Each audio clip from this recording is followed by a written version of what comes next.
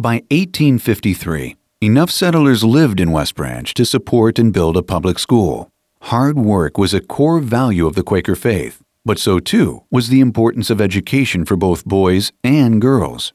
Hoover's own mother, Huldah, had been a teacher before she married.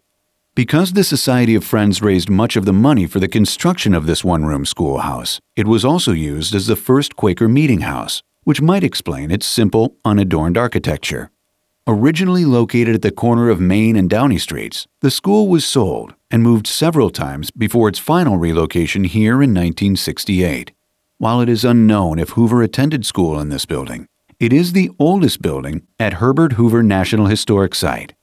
When 5-year-old Herbert Bertie Hoover started primary school in 1879, he was following in the footsteps of his big brother, 8-year-old Tad.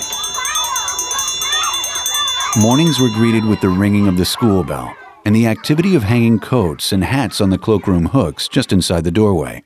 As you step inside, you'll find a classroom restored to the time of Hoover's youth. Double-seated wooden desks, trimmed in cast iron, vary in size from large to small. Did you notice the ones directly in front of the teacher's desk? Children sat here when it was time to recite their lessons. Miss Lizzie Chandler taught Bertie Hoover for 1st and 2nd grade. Each day, her blackboard was filled with lessons of arithmetic and spelling. No computers or overhead projectors here. Students shared reading books and practiced penmanship on slate chalkboards, like the one sitting on these desktops. The only source of heat in the schoolhouse came from a pot-bellied wood stove located at the back of the room. In the winter, you can imagine that depending on where you sat, you might be sweating or freezing.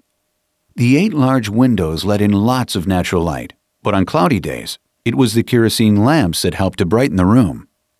You probably recognize the portraits of George Washington and Abraham Lincoln, the country's 1st and 16th presidents.